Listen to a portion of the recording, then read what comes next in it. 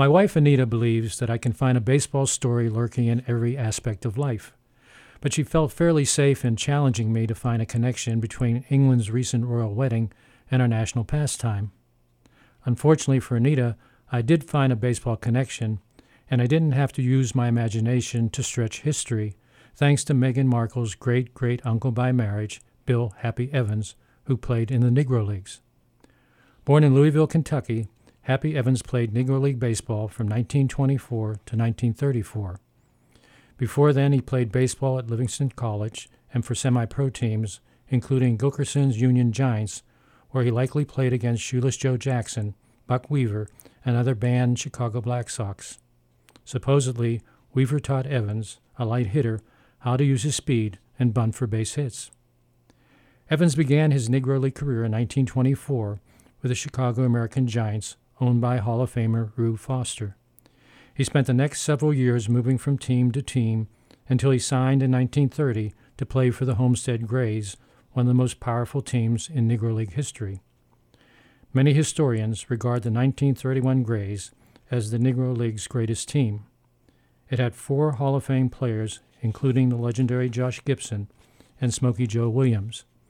The Grays were owned by Cumberland Posey, who was also elected to the Baseball Hall of Fame. Tall and skinny, Happy Evans was what, in baseball jargon, is known as a good field, no-hit ball player. But with all the powerful hitters on the Grays, he didn't need to contribute much with his bat. He was an outstanding center fielder with a strong arm and great speed. He was such a skilled defender that when the starting shortstop for the 1931 Grays was injured, Evans took his place and played so well that he stayed at shortstop for the rest of the season. After his playing career was over, Evans turned to managing, beginning with the Chattanooga Black Lookouts. He also spent time as a playground director and worked as a sports writer for the Louisville News. After World War II, Happy and his wife, Lily Ragland, moved to Los Angeles, where Lily took a course in real estate at UCLA. Over the years, she broke racial barriers and became one of Los Angeles' most successful realtors. At the time of her death, her estate was valued at $465,000. Happy Evans died in 1986 when Meghan Markle was 5 years old. His wife, Lily, died in 2004 and left her estate to Meghan's grandfather. Lily's Los Angeles home was eventually inherited by Meghan's mother, Doris Ragland. Her mother resides in the Los Angeles home of Happy and Lily Evans to this day. For the sake of transparency, I have to admit I'm English on my mother's side and remember proudly watching Queen Elizabeth's coronation in 1952, though we could barely make out the event on a small, snowy, black and white television set. I'm also aware that America's game of baseball likely had its origins in the English game of rounders, and that the first baseball pioneers were either born in England or were of English descent.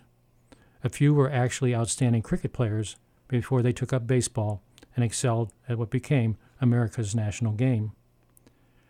I tried to talk about my English heritage to our kids when they were growing up, but they seemed to prefer Anita's Polish heritage and her pierogies floating in butter to my mother's odd English ways, especially her overcooking that turned hamburgers into hockey pucks.